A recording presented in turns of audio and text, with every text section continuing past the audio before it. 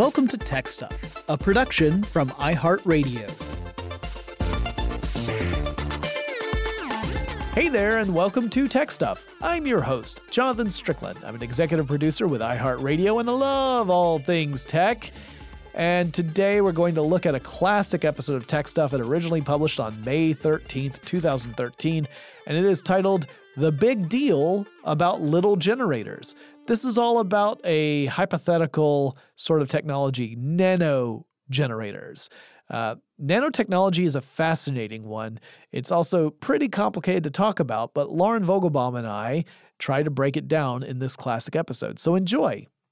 So, got a little topic I want to talk about today. Very little. Tiny, in fact. You might call it nano. Yes. In fact, we would, because that's the topic. Yeah. Nanotechnology. Everybody's doing nano. Yeah, everyone is. And depending on who you talk to, it's either going to destroy the world or rescue it. Yeah. So, what's the big deal, so to speak? Such a small thing. The big deal is that it's a very, very little deal. Yeah. In fact, 1/1000th of a deal. Yeah. Or so a meter. A nanometer is 1/1000th of a meter. And to give you an idea of how tiny this is, the average human hair is 100 micrometers in diameter. Now, a micrometer is 1,000 nanometers. So that means that the average human hair is 100,000 nanometers in diameter. Should point out that that's average. I've seen a number of numbers. Yeah, it's usually between 60 and 120. Yeah. That's the average I normally see. But 100, it's fair enough to say. More or so, less. Yeah, some people have very fine hair, but we're kind of splitting hairs now, aren't we? Oh, gee. You walked right into that one. So, we're talking about things on this tiny, tiny scale. Now, we're not talking about the atomic scale, because that's actually smaller than the nanoscale. Wow. Yeah, because an atom, when you take the entire atom into account, the average atom is about 0.1 nanometers in diameter. That's pretty teeny. So it's 1/10 of a nanometer. That's the atomic scale. We're getting pretty close to the atomic scale. Yeah, yeah. Now, if you wanted to talk about the nucleus of an atom, do you want to know how big that is? No, yes, how big? Of course you want to know how big it is. Paulette, jeez, I thought I had you trained. I tripped. It is 0.00001 nanometers wide. Good grief. That's just the nucleus. So when you strip away the electron shell, it's tiny indeed. But anyway, nanoscale. We're talking about things on this really tiny scale, building machines that are on this scale. Usually people say between 1 and 100 nanometers is kind of within the nanoscale range. Right. Building not just machines, but really specific machines that can actually potentially change the world. And it's pretty phenomenal to think of building anything on that small a scale. You can't even look at these things with a light microscope because they're so tiny. Because the wavelength for visible light on the small scale of it, over on the violet spectrum, that's about 400 nanometers for a wavelength. So we're talking about having to use things like tunneling microscopes to look at the nanoscale. Mm-hmm. Now, these are special microscopes that emit a small charge, electric charge, and then it interprets the data, sends it to a computer, and you look at an image on a computer screen. So you're not even really looking at the physical thing. You're looking at a computer image representation of that thing. Right, right.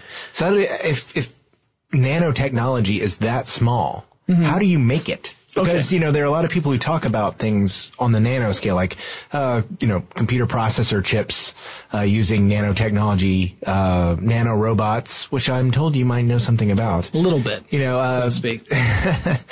All kinds of things. How are you building these tiny, tiny things if you can't even really see them, if you're depending on a machine to do it for you, to be able to look at them? That's a tricky question.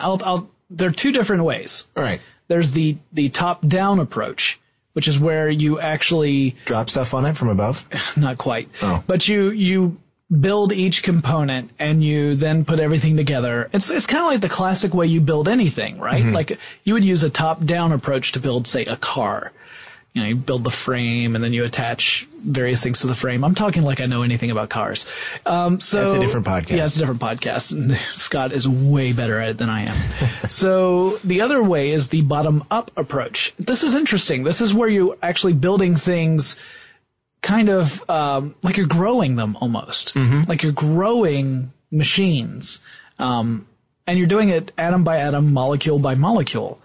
And not really sure which way it's going to go. This is an early science, even though it's been around for a couple of decades. We're still, just barely in the beginning of it. Mm-hmm. So we'll see which method ends up being the prevalent one. But there are people working on it on either end, so to speak.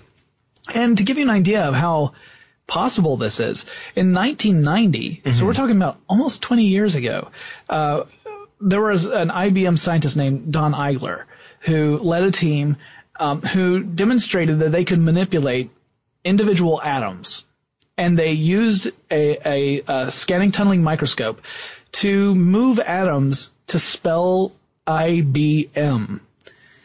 I am so not shocked. Yeah, so you can actually, there are pictures of this on the internet. If you Google, mm-hmm. IBM scanning tunneling microscope, you can find pictures of this where you see the image where each dot represents a separate atom. Mm-hmm. So they actually use the atoms to spell the word. Well, in 2004, again, IBM scientists are kind of leading the research in this.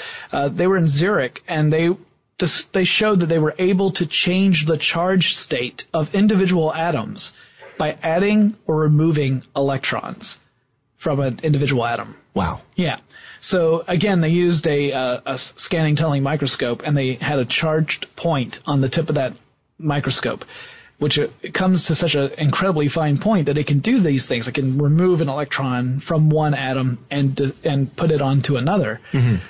So we have the technology to manipulate individual atoms. Now we have to get to the point where we can build molecular structures that work as tiny machines. Right.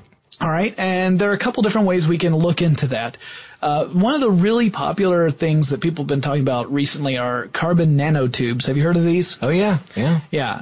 It's the stuff that's supposed to, do everything you've ever heard of. Essentially, carbon nanotubes can apparently do. Well, they're such a versatile structure. Yeah. And, very resilient. Yep. Very tough. Yeah. It actually all depends on how you roll the tube. So carbon nanotubes, the way you create a carbon nanotube in general, I'm way oversimplifying here, but you take a sheet of carbon atoms. Mm-hmm. All right. They form molecular structure where it looks very it looks like a series of hexagons. Mm-hmm. And what you then do is you roll this into a tube. You roll the sheet into a tube. And depending on the angle you use when you roll it into a tube, that dictates the properties the carbon nanotube will have. Right. So you know that, of course, graphite is composed of carbon, as are diamonds, right? Yes. Mm-hmm. But these two materials have very different properties. Graphite's very soft. It's opaque. Diamonds, not so soft. Usually pretty clear, but the reason why they're different is because of the way these molecules are arranged. Same thing with carbon nanotubes. So if you arrange them a specific way by rolling the sheet in a specific direction, you can create a material that's hundreds of times stronger than steel and 6 times as light. Wow. What could possibly be a problem with doing this? Well, yeah. The problem, as you pointed out, is it's very expensive. There's no easy way to do it. There's no easy, efficient way right now that we could do it on a mass scale. So it can be done. It's just going to be done in very small amounts, like on the nanoscale amounts. And it's being done in laboratories, and it's going to take several years for that to move from the laboratory to the production room. Yeah. And when it does, then we're going to start seeing lots and lots of stuff with carbon nanotubes in it. We see some already. Right. There are some products that use carbon nanotube technology already, but it's not on the scale that the future of nanotechnology kind of promises us. But I've seen things like everything from a Spider-Man type suit made out of carbon nanotubes, because if you roll them a certain way, they work very like a gecko's skin. You could climb walls and things with this stuff, which I think would be pretty neat. Yeah. Yeah, I've got one on back order. So anyway, so that's kind of giving you the lowdown on where we are now. And you can find technology that does incorporate things on the nanoscale. In fact, you're probably using one right now to listen to us. Really? Yeah, because if you're using any sort of device that has a microchip, chances are you've got transistors on that microchip that are on somewhere in the nanoscale. I mean, if you have a recent computer, then it's definite. As long as it's not, I guess, a netbook. Right. If you have one that has a powerful microprocessor, you're talking about transistors that are only a few dozen nanometers wide. So, for example, Intel's iCore 7, I believe, are 45 nanometers wide, I think? Yes, except it's Core i7. Oh, thank you. I'm just remembering. Yeah, I should have said Nehalem. I wrote about it as the Nehalem. Yep. But yes, those are like 45 nanometers wide. I mean, you're talking about stuff that's already out on the market that's at this scale. Hey guys, before we continue this discussion about nanotechnology, let's take a tiny little break to thank our sponsors.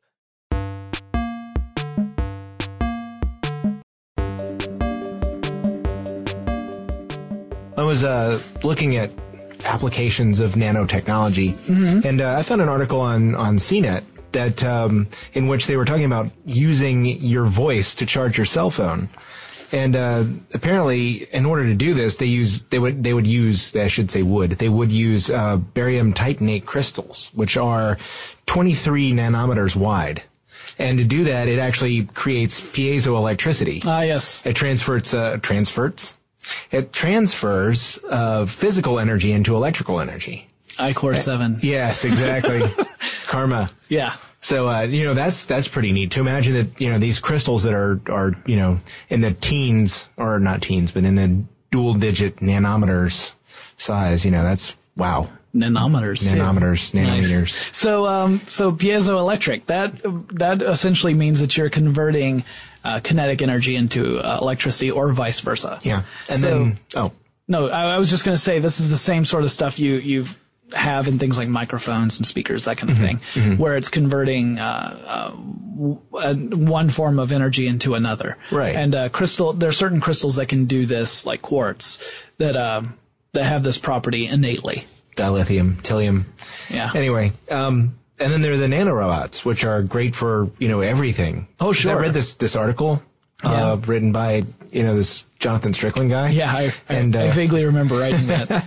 It's been more than a year now. Yeah, yeah. But so nanorobots. All kinds of medical applications for those. Yeah. Here's the interesting thing about nanorobots. They don't exist. Well, they more don't. Or less. Yeah, we're pretty much in the micro stage right now, to be really fair.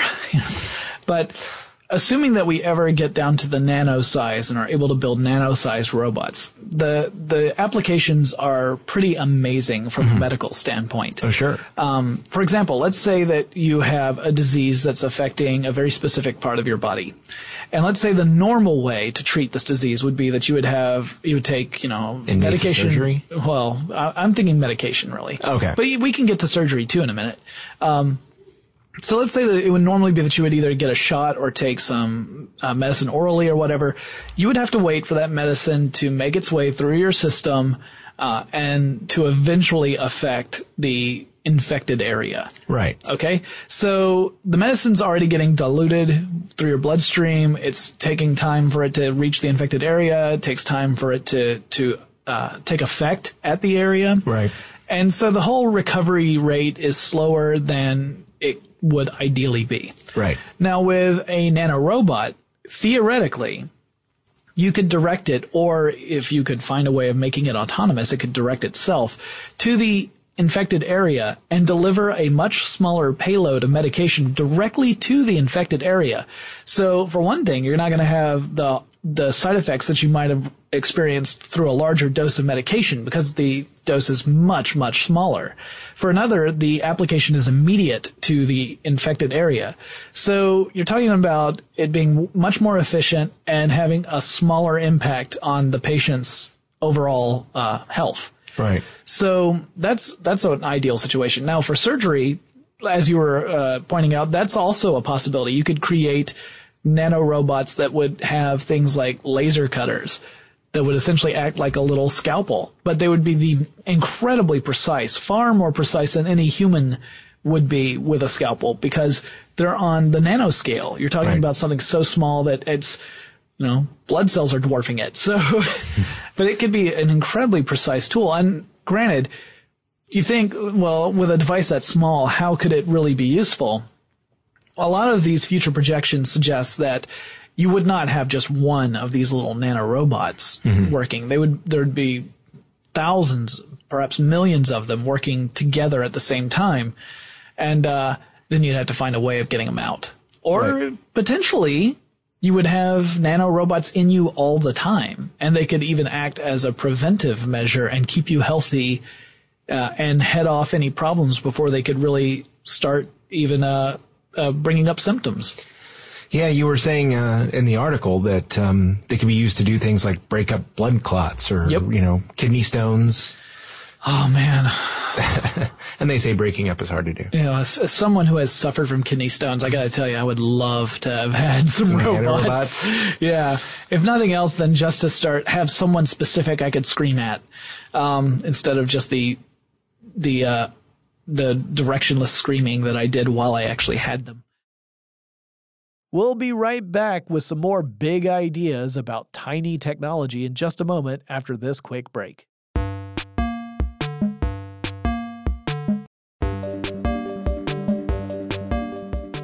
Now, there's some big problems that we have to overcome first. We have to be able to create power systems on that scale, like something to power these robots.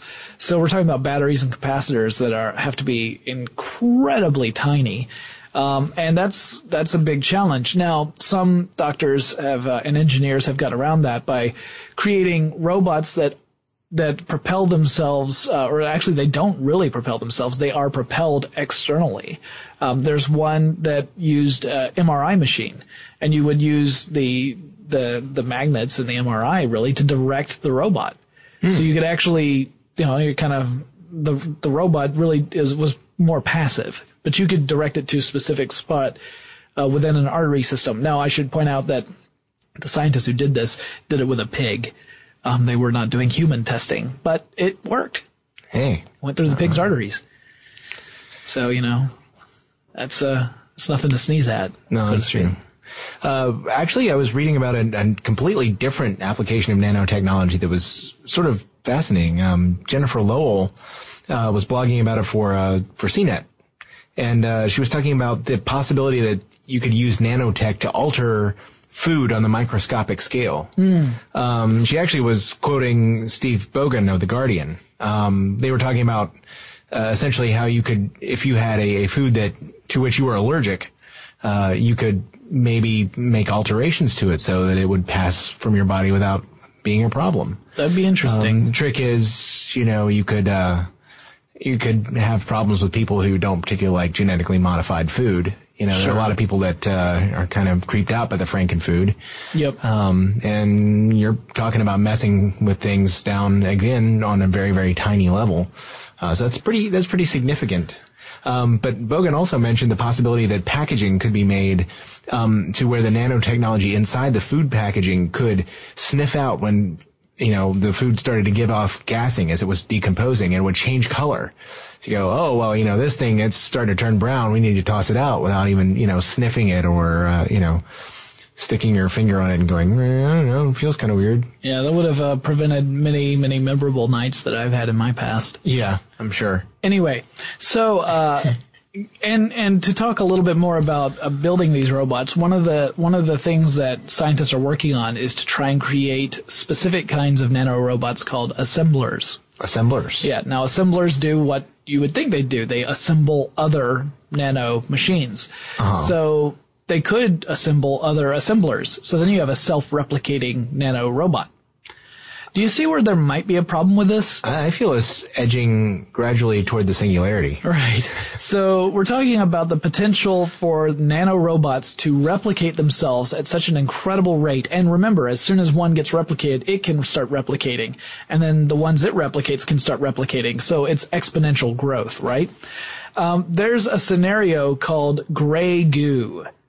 Gray goo is this doomsday scenario where nanorobots, in order to build more nanorobots, they have to create it out of something. They're not building it out of nothing. So what they're doing is they're in this scenario anyway, is taking carbon out of the environment and then building robots with them. So, except we're made out of carbon? Right. Well, everything, a lot of stuff's made out of carbon on our planet, turns out.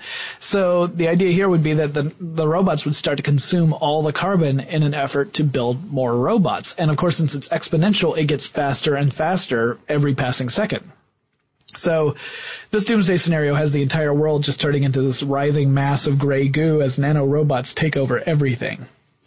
I'm totally singing the Sorcerer's Apprentice in my head. Sleep well tonight. Yeah, I'm glad that we were able to take such a rosy idea and go there with it. Well, I mean, it's obviously a worst case scenario, but Right. There are a lot of. First of all, we're decades away from getting there. Second of all, there's no guarantee that that's what would happen if we even were able to create the nanotech assemblers. So I think we don't have to worry just yet. When the singularity comes, then we'll start worrying. All right. So we got about 20 years. All right, guys, I hope you enjoyed this classic episode of Tech Stuff. It was a lot of fun to research. I always love the sort of science fiction-y kind of topics that we can look into.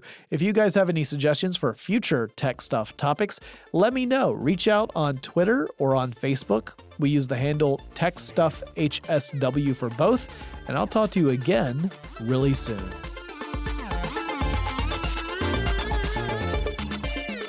Tech Stuff is an iHeartRadio production. For more podcasts from iHeartRadio, visit the iHeartRadio app, Apple Podcasts, or wherever you listen to your favorite shows.